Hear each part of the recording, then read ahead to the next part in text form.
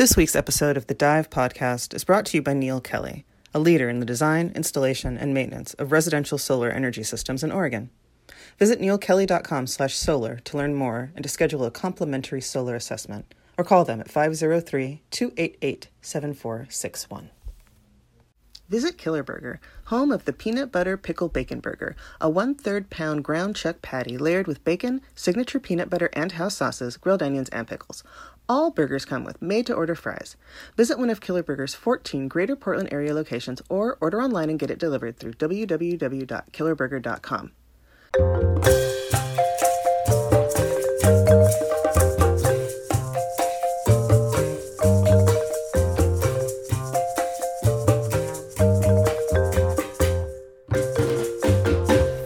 Welcome to the Dive podcast, presented by Willamette Week, where every Saturday we discuss the biggest news stories of the week with Portland's noisiest newsmakers, savviest culturistas, and some of the best journalists in the game. I'm your host, Brianna Wheeler, and I want to hear from you, so send your questions and comments to me, bwheeler@wweek.com. All right, y'all, enjoy the show. I just look at my housing and homeless plan. That's audacious. That's hard. And we need to do it. We can end homelessness for our most vulnerable individuals in the next 2 years by focusing on vets and seniors and kids coming out of foster care. We can do that, and we have to. But the biggest item, I think, is the more audacious one, is the second bullet on that plan, which is talking about our housing supply. We will have to build 36,000 units per year for the next decade to not only make up the gap, but to get ahead of it for the people who live here now and people who are moving here. That is going to take what I would say I think of it a little bit, some of the efforts that you had during FDR, where you have to have this giant plan to do that. That's a workforce, that's a zoning issue, that's a supply issue, that's like, how do you actually get the money, the financing to do this? We have such a housing supply problem in the state and my legislation and trying to figure out what the need is on track, so we will know what those numbers are at what income levels that people need housing. This isn't just low-income housing. This is workforce housing. This is housing across the board. And on day one, I'm going to be like, we're going to do this, because otherwise we're not getting ahead of this. So I'm super excited about it, and it's going to be a big deal. And frankly, we have to get it done. That quote from Democratic gubernatorial candidate Tina Kotek is the perfect prelude to this week's episode. Today's guest is Michael Anderson, a senior researcher for regional sustainability think tank Sightline Institute. On today's episode, Michael and I comb through his contribution to Willamette Week's cover package, You Can't Afford This, which takes a critical look at Portland's housing crisis, the classism and racism that stems from, and offers potential solutions to what might feel like unsolvable problems. It's Saturday, April 16th, and this is episode 67 of The Dive. Y'all, this week's paper looked me dead in my face and told me I can't afford to buy a house here, which was not shade, it was facts. And it's facts for a lot of Portlanders like me. Portlanders who fled overpriced, overstuffed metros to rent affordable houses here, and then watched as Portland settled rigidly onto a path to itself becoming an overstuffed, overpriced metro. But cities grow, and they evolve, and they're like living, breathing organisms. So we'd be foolish to try to curb progress, but we're also foolish for looking the other way while tent cities surround vacant buildings and projects that could become safety nets to protect both historical Portland and its marginalized residents are tangled up in red tape. A lot of this week's cover package reminded me of Terry Pratchett's boot analogy of socioeconomic awareness from his play Men at Arms. Just stay with me for a second. The reason that the rich are so rich is because they managed to spend less money. Take boots, for example, if you earned $38 a month. A really good pair of leather boots might cost $50, but an affordable pair of boots, which are okay for a season or two until they start leaking, costs about $10. But the thing about good boots is that they last for years and years. A man who could afford $50 had a boot that would keep his feet dry for 10 years or more, while the poor man, who could only afford the cheap boot, would have spent hundreds and hundreds of dollars on boots on the same amount of time, and he would still have wet feet. a lot of us are out here with wet feet. And it feels like the nice boot-wearing communities are very busy theorizing why instead of just giving somebody a pair of boots. I wonder how long before the newly built homes in my own neighborhood start including Airstream trailers in the backyard, like as a default to encourage people who want to build their passive income. But instead of it being affordable housing, it's exploited for Airbnb. Dang, I should have asked Michael about that. Well, Michael and I will discuss backyard trailers and how they might become the new default in just a moment. But first, here's what I learned from this week's edition of Willamette Week. Sophie Peel is out here doing the Lord's work, breaking down advice from housing experts, lawyers, and investors to round up a very necessary list of tenant protections and renter suggestions that feels like required reading for anyone who pays rent every month. I might need several mini lessons in government developer investor speak to truly grasp why it could be years before I get to wander around the Pop Blocks, a reimagined version of the iconic Pepsi warehouse on Northeast Sandy. Thankfully, Anthony Effinger does a great job of explaining the whys, the hows, and the WTFs of this urban development debacle. When Rachel Monahan asked the gubernatorial candidates if they thought Oregon was systemically racist, Republicans said, "Heavens no." Democrats said, "What, dude, are you kidding? Yes. And Betsy Johnson said, "Mama, the state's OG Constitution banned black residency. What do you think? 'Cause I'm not answering." I'm paraphrasing. But it's all going to be okay. At least while we can go get a beer at the Sports Bra. The first and only sports bar featuring only women's athletics. Now, let's get to me and Michael Anderson's convo about housing sustainability, the hotelification of new apartments, and the importance of 4 floors and corner stores.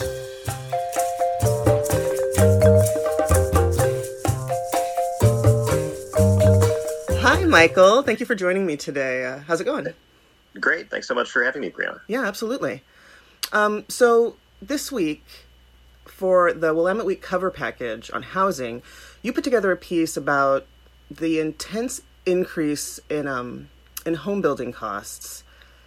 And this is a very compelling topic because home ownership has become such a unfeasible prospect for so many Portland residents, especially if we're talking about new construction.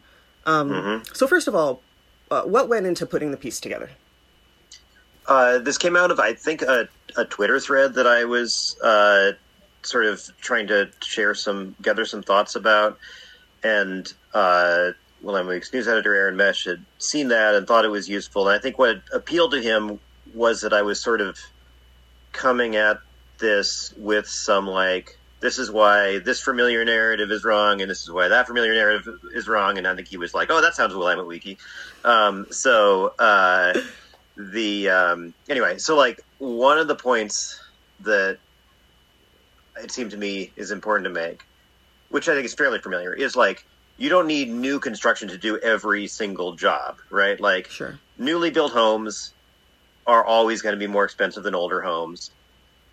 I've lived most of my life in non-new homes, and the only thing that prevents those from being arbitrarily, the landlord or the seller is going to raise that price as high as they can, generally, no matter who they are, whether it's a corporation or an individual. Sure. They're usually motivated by wanting a little bit more money. So the only reason that they wouldn't is because there's something else that somebody else would buy instead, right? Sure. And so the only thing that is keeping the price of a McDonald's hamburger in check is a Burger King hamburger. Even though the Burger King hamburger costs another couple bucks, they're still in competition with each other, both price and quality simultaneously. And so that's why the price of the new home, and therefore the cost of building that new home, determines the price of the old home. Sure. The only thing that's keeping the price of the old home in check is that we have new homes that are coming in that are at low enough cost to compete with the old home. So the landlord or the seller of the old home is oh no, they might, the person who would otherwise pay me for this place is going to live somewhere else instead. It's nicer. Yeah. There were a couple of things in the piece that really blew my mind. Rules that were on the books that I had, the average Portlander is not going to know a lot of this stuff. Yeah. This is why this Sure. Piece is so revelatory. So the first fact that kind of blew my mind was this. Help me unpack this. This 4 floors and corner stores apartment band. Mm-hmm. It's crazy to me. It's crazy to me that such That's a small great. city. I think it's crazy to most people, but It's so crazy. You're right. Yeah.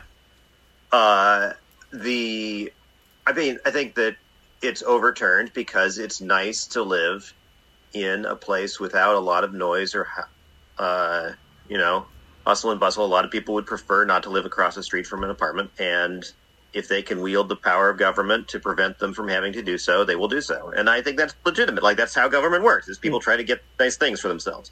But, like, the problem is that, like, when one person gets a nice thing for themselves and it hurts every single person, including indirectly the very person who thought they were getting the nice thing, right, then it sucks. So, like, that's why we need arguments in Willamette Week about, how to make things better. But, so the origin of the story that you're referring to, in the 20s, we invented, well, not, actually, in the aughts, in the 1900s, we invented zoning, and then people started saying, okay, we're going to use zoning to keep white people and black people and Chinese people apart. That's what zoning is for. And then the Supreme Court was like, no, this great country isn't going to let you do that. Sure. No. Instead, we're going to let you keep rich people and poor people apart. That's the ticket. That's the ticket. That has the same effect, of course. But the rule, as they put it, was that the apartment building is a, quote, mere parasite on the nearby detached structure because the apartment is supposedly mooching off the front yard of the attached structure, which I can see that argument, but, like, it ignores the fact that the detached structure is also mooching off the wealth and, like, activity and intelligence of the people in the apartment who are all, like, doing the jobs that make a city happen alongside the people in the detached structure. Like, cities are people doing things for each other. And, like, you need both types and all people to live in a city to make it work well. So, like, the effect of these exclusionary zoning rules that gradually spread from the fanciest neighborhoods, including in Portland, started in, like, Laurelhurst and Eastmoreland and the same neighborhoods we're all familiar with as being the fancy ones now. That became a status symbol, and then it gradually spread all over the city, and they banned these really cheap to build housing costs because they let multiple families share the cost of land. You share a wall, you share heating. 4 floors and corner stores is this great phrase by my friend Laura in Seattle, who says that's what we should have more of. Not every single building, obviously, but, like, many buildings. And the way to make many buildings happen is to let them be legal, and where they make sense, they'll become built eventually. Yeah, absolutely.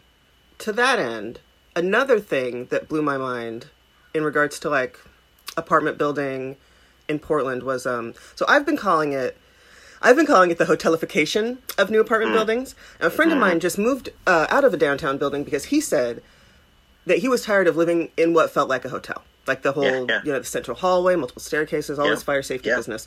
Yeah. So what do you think is keeping Portland from being in lockstep, development-wise, with cities who can build apartments safely without all of these regulations? Yeah, so, like, I had no idea either until, like, last year that is mandatory. That central corridor that makes it feel like a hotel, like you're in The Shining, going down the right. The doors on both sides of the corridor. There's no windows, and also in your unit there's no cross breeze because you only have windows on one wall, which means that if you're facing east, it's always super hot in the morning, or vice versa in the afternoon.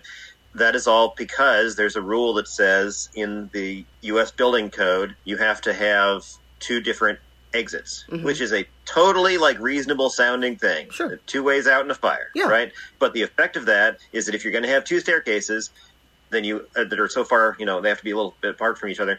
You basically have to have a corridor, and if you have a corridor, you may as well make it double loaded because that's the most space efficient way to have a corridor. And the effect of that is that you can't do apartment buildings on small lots. You can't do, like, a single staircase up the middle that opens directly onto various people's units, which means you can't have very many corner units. It means that there's a bunch of wasted space on every floor because everybody in the units is paying for all the space. If you think about it, like, a staircase takes up a ton of Yeah. space up and down the building, and all of that physical, like, three-dimensional space could be living space in a building if it weren't required to exist. So, like, it's not that fire rules are unimportant. They're just, like, other ways to do it. So what Seattle has done, for example, is they said that you can go over the 4-story limit. You can go up to 6 stories in Seattle, and you can still only have one staircase as long as you do a few other fire rules, like you have to have a better wall next to other adjacent buildings in some cases, things like that. And it's not like there are not that many situations in which an extra 2 floors of, running down staircases is going to make a difference. So, like, effectively, like, we're trading those seconds in the rare case of a fire for the people who live on the top floor of that building against the cost of housing for every single other person in the country. Wow.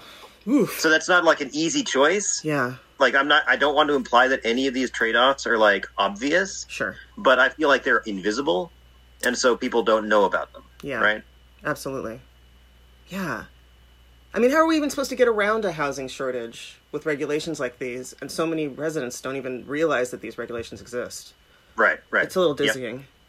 Yeah. And so in that case, like, nobody wants to get caught holding the bag of a disaster, right? And so everybody's afraid that, like, there's like a 0.05% chance that this is exactly what happens. There's one news story about something in the next 4 years after I do this, and then I'm going to be the one who's blamed for this, instead of, like, the housing is going to get, the rent is going to go down for every single person in the state by $20, and nobody will ever know. Mm-hmm. But, like, because of that competitive effect, like, that would be, I don't know what the number is, but it's like, it's on the order of that. And, like, if you think of the vast economic benefits of the rent going down for every single person by $20 every month, like, it's immense. Yeah. Right. So, like, it's like these very thinly spread benefits compared against these very concentrated visible costs, basically. Yeah. You also pointed out in your piece another thing. You taught me so much, Michael. Thank you so much. I'm so glad. This is wonderful. I was afraid that it was all going to be so nerdy that nobody gave a care. No, real estate speculation is, I love it. It's a hobby. I think for a lot of people, especially, I live in the Northeast neighborhood, so I've seen home values go from, double and triple.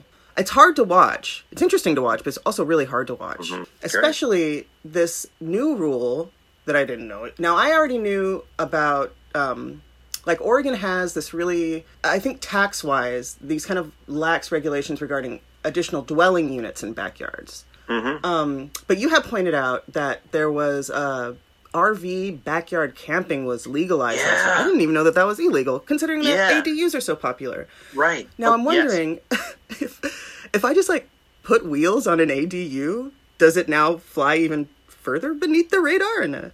Yes. Oh, wow. Basically, yes. I think there's a size maximum for a home on wheels. I don't know exactly what the code says, but so when Portland passed its 4-plex, 6-plex legalization last year, and that was August 1st, it took effect that you can build up to 4 units on any lot, subject to various restrictions, and up to 6 units with affordability.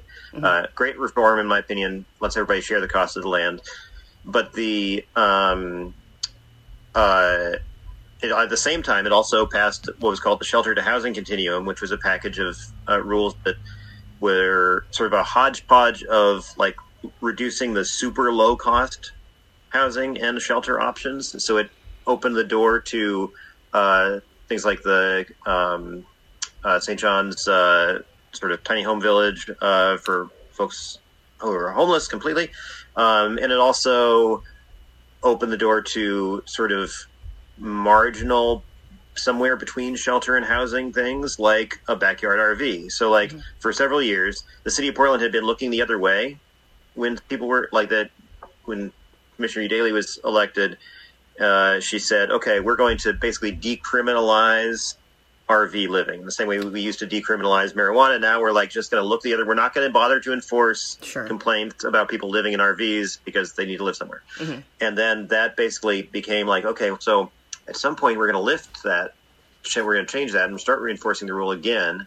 And that means we're going to, like, go around kicking people out of their RVs that they're living voluntarily in people's driveways and backyards. That doesn't make any sense. Mm-hmm. So, like, then we're like, okay, well, how about we just legalize it, right? So like the effect of that was that we said, okay, it's illegal to live in a home on wheels, and that includes an RV, as long as there's a utility connection, which is fair. It takes like something in the order of $10,000 to $15,000 to like get the right, more electric capacity in your main generator or your main, transformer, and to somehow connect to the sewer system and the water system. But if you can do that, then it's legal to live in a structure on wheels. And in Portland, there isn't a specific like construction standard for what that structure needs to be.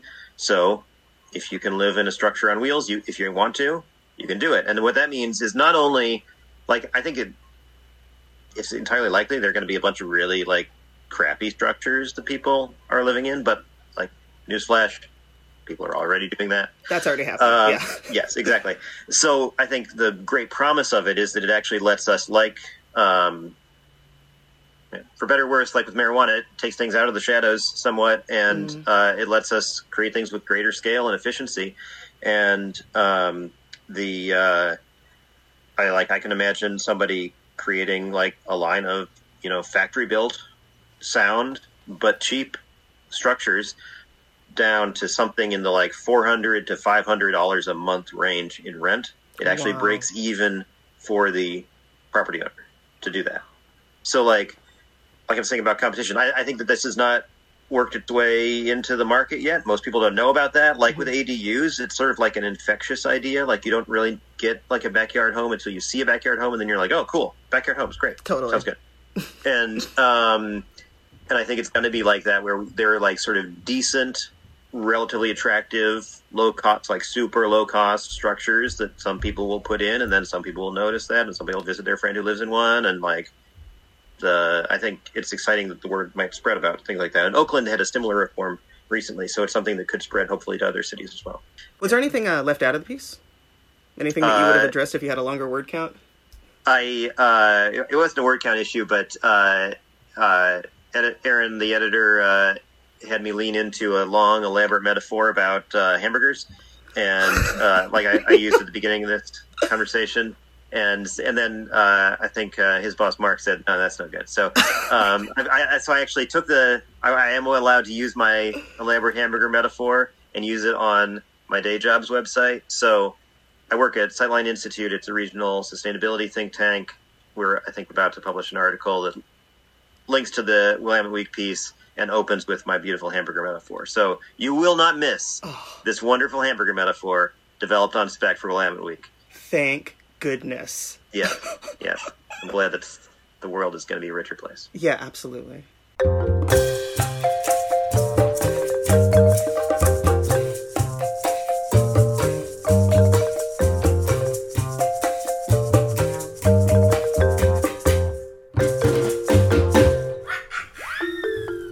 Thanks to this week's guest, Michael Anderson, and thank you for joining me. I hope you'll join me again next week. Until then, bye!